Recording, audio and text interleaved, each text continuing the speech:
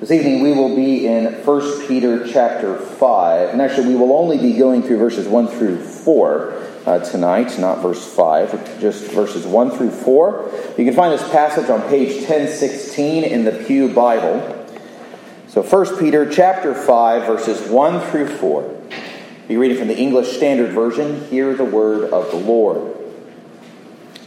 So I exhort the elders among you as a fellow elder and a witness of the sufferings of Christ, as well as a partaker in the glory that is going to be revealed. Shepherd the flock of God that is among you, exercising oversight, not under compulsion, but willingly as God would have you, not for shameful gain, but eagerly, not domineering over those in your charge, but being examples to the flock. And when the chief shepherd appears, you will receive the unfading crown of glory. Thus ends the reading of God's holy word. So it's interesting because what have we been saying has been like one of the key major themes in the book of 1 Peter. What have we just talked about again and again and again? Suffering, right? Suffering just has come up in every chapter. Chapter 1, chapter 2, chapter 3, chapter 4. And then Peter says, and now let's talk about elders. Right? Is that one of those topic shifts that you're like, wait, what? And he also begins with so. Like it's a natural transition. You're like, well, I know that we have elders in the church, and so therefore it makes sense to talk about elders, but why does he assume it's a natural shift to start talking about eldership, as he's been talking about suffering in the Christian life for the first, essentially, 4 chapters of his letter? And now obviously he must be talking about elders because there's confusion in these churches in Asia Minor or modern-day northern Turkey, where there's confusion about what the job of an elder was. What is his work? What is his responsibility? What is his duty? And we would even say today that there is still confusion about what the office of elder is about. And sometimes eldership is thought of as kind of just an oversight committee of a nonprofit organization. And so there's just kind of a very business-like model is adopted for eldership. But Peter is going to show us today what it means to be an elder, but it still relates to suffering. And essentially, and what I understand this to mean is that, well, to put it this way, so there's a great book on church government, Presbyterian church government, called How Jesus Runs the Church, and by Guy Waters, and in that book he explains how we are given a great commission as the church by Jesus, right? And so we're supposed to go do what? Go and make disciples, right, of all the nations, baptizing and teaching, well, how does Christ order that? How does he organize that commission to operate within the church? He does it through the church officers of offices of elder and deacon, right? He orders that through these offices. And so if we understand that we carry out the Great Commission. Yes, it's a great commission for each and every member of the church, but the oversight of that great commission is given to the elders of the church. So what if a church is being persecuted as they're trying to carry forward? Then that's eldership really matters. You need good elders to shepherd a church that is being actively persecuted for the faith. And this, I believe, is why Peter turns to eldership at this point. Talk about suffering, and then he wants to make it clear. Elders in this area of the world where there's real persecution going on, Here is what you need to hear. Here is what you need to know. And if that's what they need to know in times of persecution, then it's certainly what elders need to know in times of non-persecution, when the church isn't being actively persecuted. We don't just go, well, we only do this when they're being persecuted. Right? This is how the elders are supposed to shepherd. Now, that being said, someone might say, well, Eric, I don't know if you noticed, but we're not all elders here. So we'll all just leave. And you can preach to the three guys in here who are on the session, and we can all have, and we'll have an early night. Like, why do we need to know about this? Well, it's important first for the church broadly to understand what is required of an elder. One, so that church members know what to expect from their elders. That they know what to expect. Why is the elder, asking me these questions? Why is he asking to visit? Why is he, ministering in this way? Well, because this is his responsibility. And it's also knowing what elders are responsible to do helps those who are not elders to assist elders in our work through prayer or assistance and help. Or even just keeping us accountable in the places where, as elders, we fall short. It happens, and we need people to point it out to us. We've never claimed to know all things and to be perfect as a session. We're like, tell us, talk to us. We will gladly hear you out. We don't want to miss things. We don't want things to fall through the gaps. And we are very willing to repent where we have gone wrong. So with that said, let's go ahead and jump in and hear Peter as a shepherd who is calling to fellow shepherds in verses 1 and 2. Now, first, Peter spends a little bit of time talking about his position, where he's coming from. So when I was doing the thing when you do your Master's of Divinity at RTS, it's just kind of like it's kind of just a There's lots of languages, there's lots of biblical exegesis, lots of Bible survey stuff. You go spend a lot of time in your Bible, which is good. You want seminaries to make their students spend a lot of time in their Bibles. But then they kind of throw a smattering of other things in. They're like, okay, pastoral counseling, 1 semester, and you're ready. It's like, but it was led by the head of the counseling department for the entire seminary. And so he came up and he gave it to us, and he gave us really good stuff. He said, look, I'm going to give you, from a pastor's point of view, common issues and things like that. And he went through, but the process, whether you're a biblical counselor or a pastoral counselor, he said, the first step is to deal with your own baggage. You got to deal with yourself before anybody else walks in the room. You got to know what you're bringing in the room too, so that way you don't just interpret their problems as your own. You don't, put your problems onto them. It's start projecting. And so she's like, I think you have a lot of problems with your mother. And it's like, no, I think you do, Pastor. So every time I come in here, you keep talking about it. So Peter is kind of saying, look, let me tell you where I'm coming from. Let me tell you where I'm speaking from. And Peter does speak with apostolic authority through the inspiration of the Holy Spirit. Absolutely. That's what this letter is. It is Scripture. But consider how Peter describes himself. He says, I am a fellow elder. I am speaking as an elder to elders, as a witness to Christ's sufferings, and as a partner, as a future partaker, along with all you, other believers, in the future glory of Christ. And so he is imploring the elders of the churches and the diaspora of Christianity, not specifically as an apostle, but as one who shares in their calling, who thus shares in the difficulty and the challenges and the temptations and the weight that these elders face. And this further, in the way he talks here, confirms our understanding that churches were in that time ruled by elders, and which is the primary reason for how Presbyterians structure our church government. Further, Peter says he is a witness to the sufferings of Christ.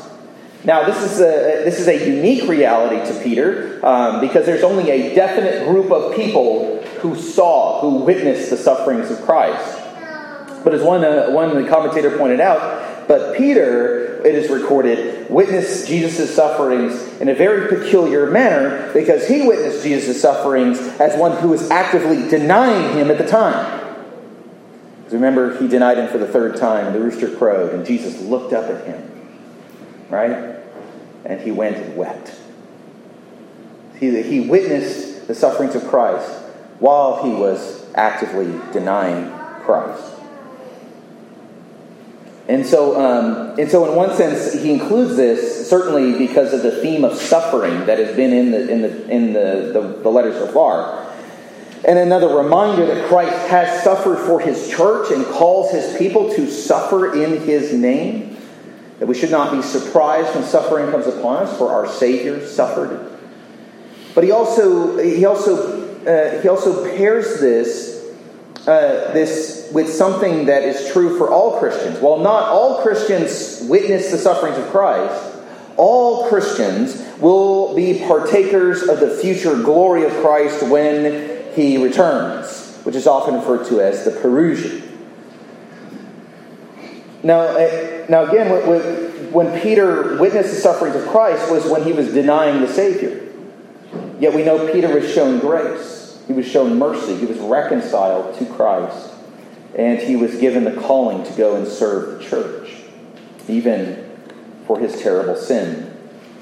This is why I actually don't understand why when someone says, well, when they try to identify the unforgivable sin, and it's like, well, the unforgivable sin is denying Christ. I'm like, unless you repent. Because I see Peter himself denied Christ. And apparently he didn't commit the unforgivable sin because Christ took him back. And so it's just kind of like, look, the door is always open to anyone who will repent. We cannot deny those who are repentant and seeking forgiveness in Christ. And so it's important to see that Peter grounds the following exhortations to the leadership of the church, and even the church generally, not as an apostle, but as an elder in the church, and as a believer just like every other Christian. He doesn't get, special extra grace because he's an apostle, right? The apostles, elders, deacons, every member of Christ's church are saved by the same grace, share in the same inheritance. And while there's still some vagueness about what rewards look like in the kingdom of God, we still have that same inheritance that we will share in glory. And so this grace shown to Peter, it may actually be what leads us to what comes next, which is that right at the beginning of verse 2, where he calls the elders to shepherd the flock. And I find it interesting that Peter chooses that word, shepherd. It's a word with connotations of watching out for others, of governance, of showing nurturing care. It's a word that literally is used for shepherding a flock of sheep.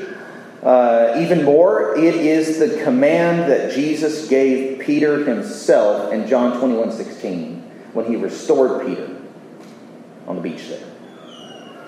3 times Peter had denied Jesus before, and 3 times Jesus asked Peter if he loved him. 3 times Peter said he loved him, and 3 times Jesus told him in various ways to shepherd his sheep and to feed them. Peter took this to heart, seemingly as the chief metaphor of ministry, not just for apostles, but for elders. The shepherding by elders, then, is not a ministry of CEOs or middle management. The leadership of elders is personal, and at its heart involves the ministry of the word by which the sheep are fed. Shepherds, we know, lived with their sheep. They cared for them, protected them, sought them out when they go missing. And so as we think about this metaphor of eldership in the church tonight, and as Peter explains what it means, we need to go ahead and discard any other poorer metaphors that we may have that tend to make ministry cold and impersonal and businesslike. Instead, we are invited to see the work of the elder as personal, caring, and involved. And so with that, let's move into the rest of verse 2 and go ahead and moving through into verse 4 to talk about how the elder and why the elder shepherds God's flock. So verses 2 and 3 really have to do with how elders are to shepherd the people of God. And this is the elders, or the flock is actually self-defined by two aspects, according to Peter. That first, we notice that the flock does not belong to the elders. He says that the church is the flock of God. That is a statement of accountability to the elder. God cares for his sheep. Jesus made this clear. Every one of his sheep he cares about. And therefore our concern as elders must be to please Jesus, to please God with how we care for his flock. We are stewards for God. Second, he says, care for the flock that is among you. And technology has given us a lot of opportunity to reach out across the world. The sermons, even from our own church, go to all kinds of countries and places. And we are so grateful for the opportunity to be able to give people the opportunity to hear the Word of God, to hear it. And I'm always shocked about, how many countries will pop up on the map. And I go look it up on Sermon Audio and look at the stats and see where they're getting downloaded. And at times we've gotten emails or we've gotten phone calls asking for prayer. And we welcome those things. But we remember that the flock of God that our elders are called to shepherd is this flock that we are with here and now. Not the flock on the internet. Not on the flock that is some following that we're trying to develop on a platform. You can't shepherd on the internet. You can teach. You can communicate. You can be of help and assistance. But you cannot shepherd. Shepherding is by its very definition, is a ministry of presence. It's a ministry of being near. And so there are temptations, for pastors to develop their flock online, to have an electronic church of followers. But again, that is not what we are called to do. And so Peter goes on to describe what it means to be an elder, to what it means to shepherd. And he says essentially it is exercising oversight. And that's really just one Greek verb that means to pay attention to something or to oversee or to care for someone, to take responsibility for them. Even here we can see that it doesn't mean that elders run around doing everything for everyone, but that elders are called to exercise overall concern and care for the people of God in their midst. This involves instruction in the Word, prayer, and even correction, careful and loving correction at times. And Peter is careful to clarify what this oversight looks like with three contrasts. It says, not this, but this. Not this, but this. Not this, but this. This is 3 times.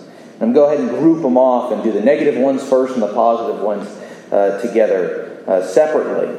And so negatively, Peter says that this exercising oversight, taking responsibility of God's flock is not to be done under compulsion. It is not to be done for shameful gain. It is not to be done in a way that is domineering over those who are in our charge.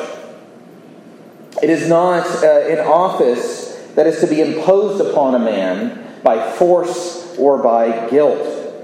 Ironically, Augustine, one of the fathers of the faith, as we look back theologically, one of the most famous theologians from the 4th century church, the story goes that he wept as they dragged him to the front of the church to make him bishop.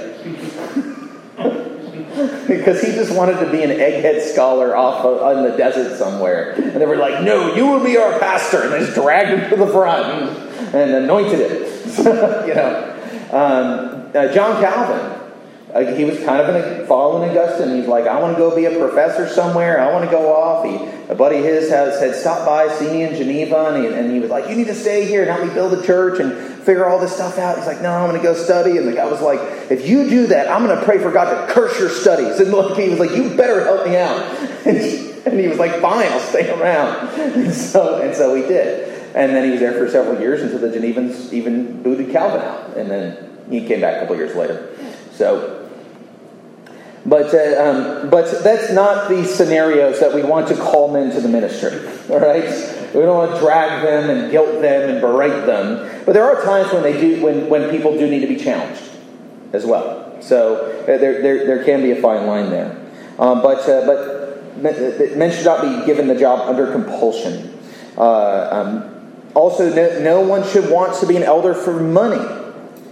In Peter's day, pagan moral teachers were often accused of greed as they tried to squeeze money out of those that they taught. In later years in the church, they would sell offices in the church to the highest bidder. They were noble positions where you can make a lot of money. Even if you're an elder who's a teaching elder in the Presbyterian church, you can be a pastor. You don't become a pastor because you're going to get rich off it. If somebody does that to become to get rich off being a pastor, well, then that is a bad church, and that's going to go really bad. Not for that guy; he's probably going to make a lot of money, but he's going to do it by ripping everybody off. So, if I ever get diamond cufflinks, just fire me. So, but honest men are needed for the office, and we have seen too many examples, even in our own day, of pastors who are willing to steal money or manage, or to try to just grow the church because they want to line their own pockets.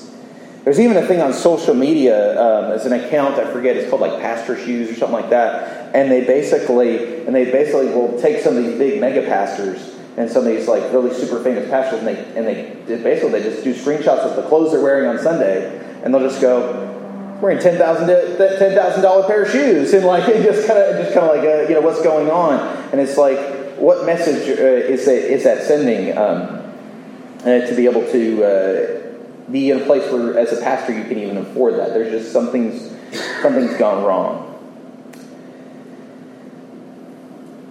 An elder must also not be domineering. We've encountered people in the workplace who get an ounce of power and turn it into a pound of pride, right? This when I was at the military college, it was amazing when a sophomore got a couple of little bars on their shoulder all of a sudden, and all of a sudden they got real proud of themselves, when they had a little bit of authority over guys that they're just 1 year or maybe less than a year older than, but they were very proud of it. Even worse is for elders who do this. Because we are given trust by God and given trust by the flock. And as we will see later next week, we'll talk about that Peter does command the flock of God to submit themselves to the leadership of the church.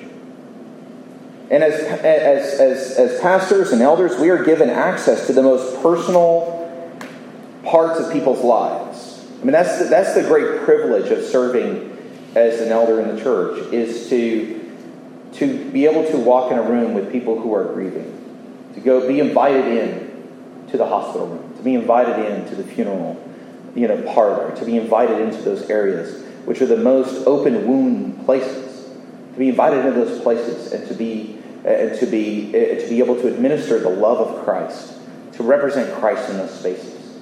Like, that is just such an incredible privilege to have that.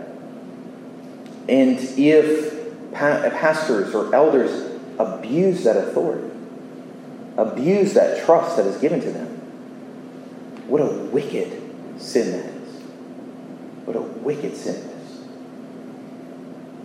Calvin here on this passage identified the sins to be avoided by elders as sloth, greed, and lust for power. And in recent years, and even tragically in recent days, we have had reports being released from various places in evangelical denominations and we see what happens when authority in the church, when people who are in authority, men who are in authority in the church, abuse their power that they are given. Shattered churches and shattered lives, and a stain upon the face of Christ.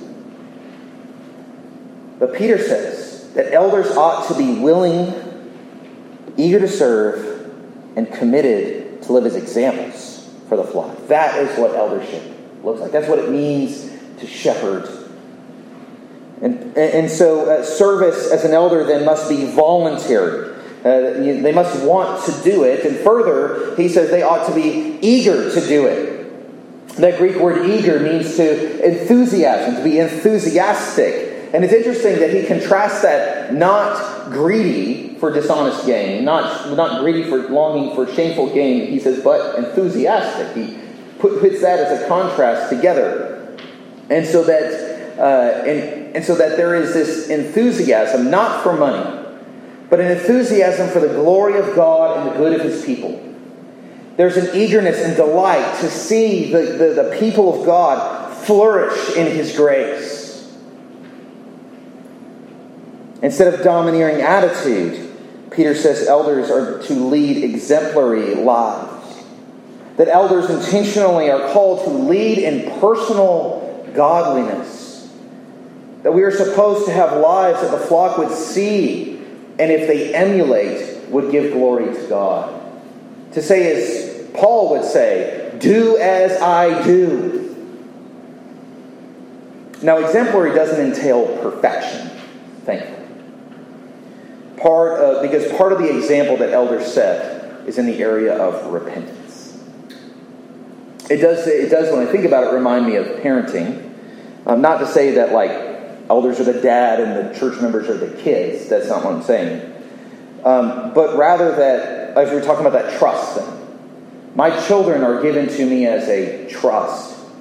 They don't have any choice but to rely upon me for everything. Food, clothing, education. In that relationship, I have an incredible amount of authority, and as I remind them, dictatorial authority when I need it. But I also have a responsibility to set an example for them, to not abuse that authority. Because they learn about God from how I use my authority and the example that I set before them. And early on, they don't see anything wrong. When they're 8, 9, maybe 10, they think, oh, Mom, Dad, you don't sin. You don't do things wrong. But in time, they start to remember. In time, they begin to see. And they see me at my best, and they see me at my worst. And so I have to lead my children, not by simply barking orders at them all the time and never admitting wrong, saying, I'm the pastor, but by setting an example for them in my speech, in my conduct, and in my repentance when I sin. Setting an example just has a way of keeping your ego in check. It reminds you that you are accountable to others. And so elders who are charged with oversight, who exercise oversight in this way, will do good for the flock of God. The sheep will be cared for, their needs will be met. And for Peter's audience who are under attack through persecution and intense suffering and trials of the faith, they need elders like this who are going to care for them as their friends disappear into the dungeons, into the trials. As they suffer hardship for themselves. As the author of Hebrews says, you rejoice in having your possessions plundered for the sake of Christ.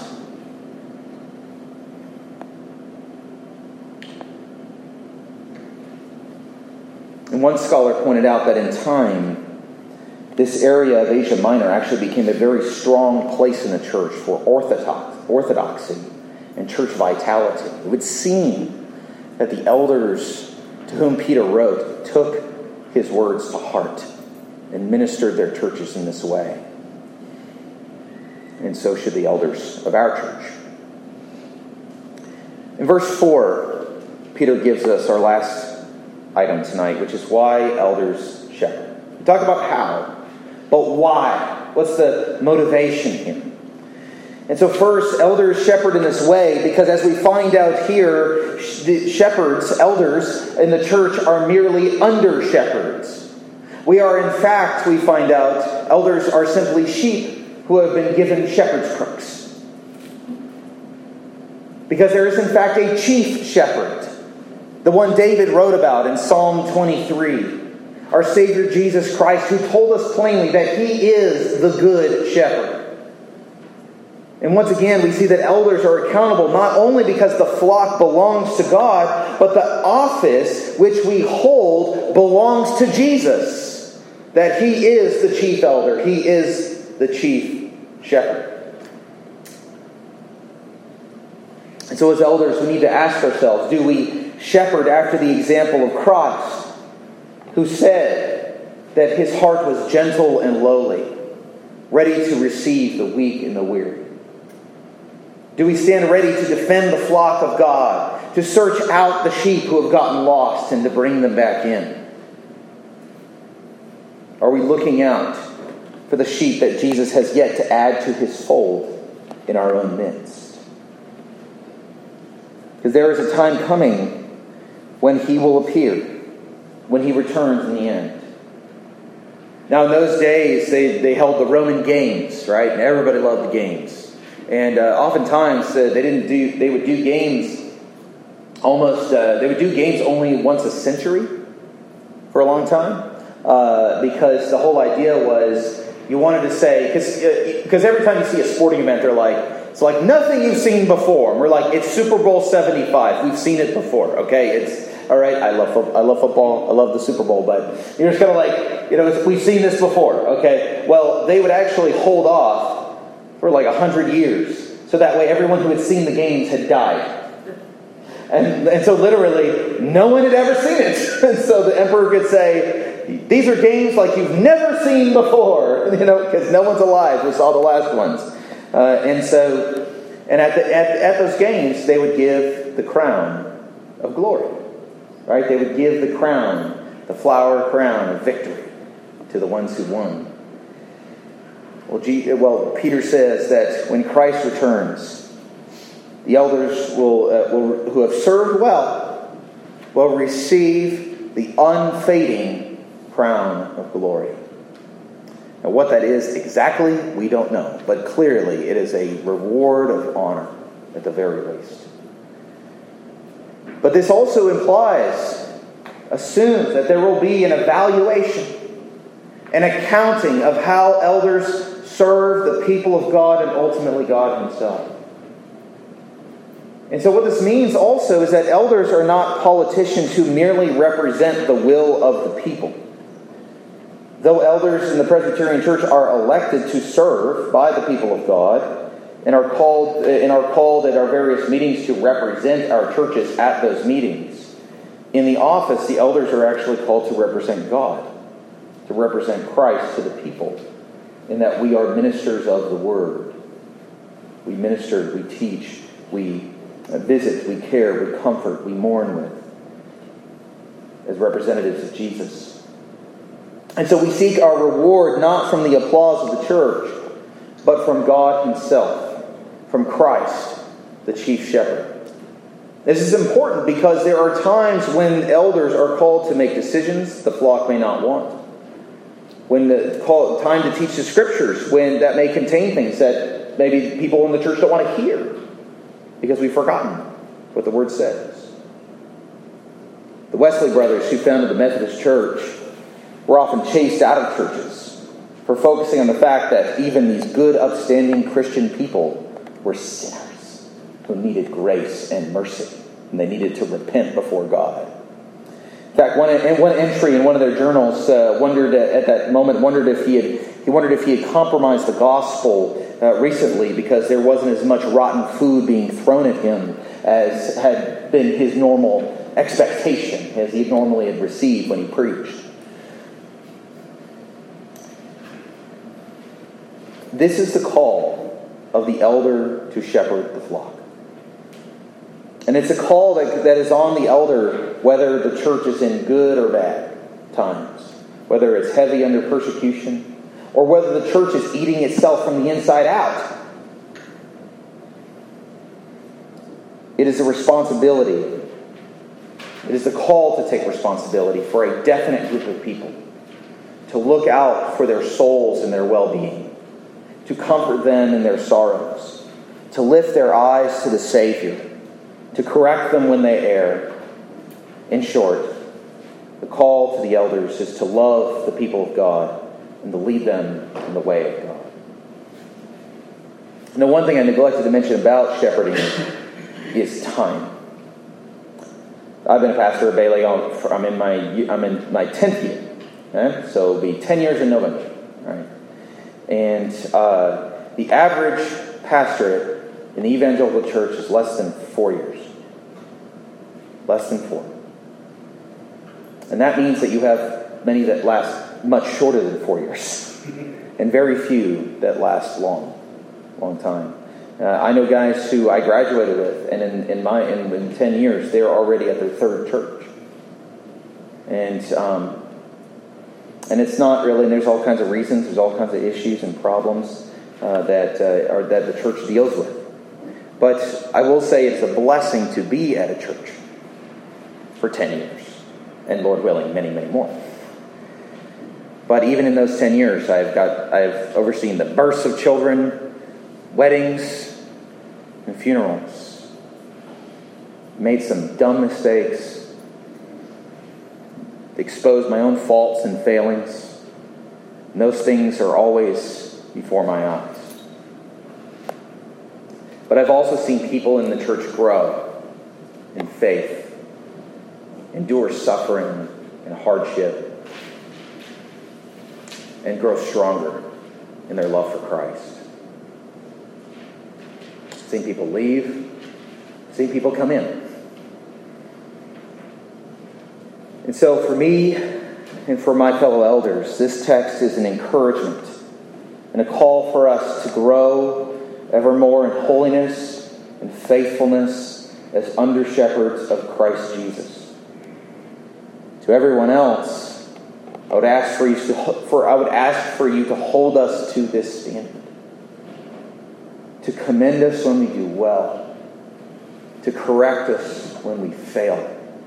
To pray for us as we lead the flock of God, whether it's in the grassy fields and the flowing streams, in the dark valleys, until the chief shepherd guides us all home to be with himself. Let's pray. Heavenly Father, we thank you for the office of elder. We thank you that you call fallible men to this office, and that you call us in our weakness to minister through the power of Christ. We pray that we would indeed be humbled by this calling, humbled by our own limitations and weaknesses, but most of all humbled by the amazing grace of God that saves us, sinful men, from damnation and promises us eternal life, and then gives us a noble calling. Lord, may you strengthen the elders of this church, the elders of your church everywhere, to shepherd the flock of God that is under our care, to care for those who are before us, to love them well, to seek to bring in others. May you bring health and revival to your church, starting with the elders. And Lord, may your church grow in health and vitality. May sin and evil and wickedness be excised and cut out from the fellowship of believers. And may we learn to follow you and to love one another with the holy love that is only found in Jesus Christ. And we pray all this in Jesus' blessed name. Amen.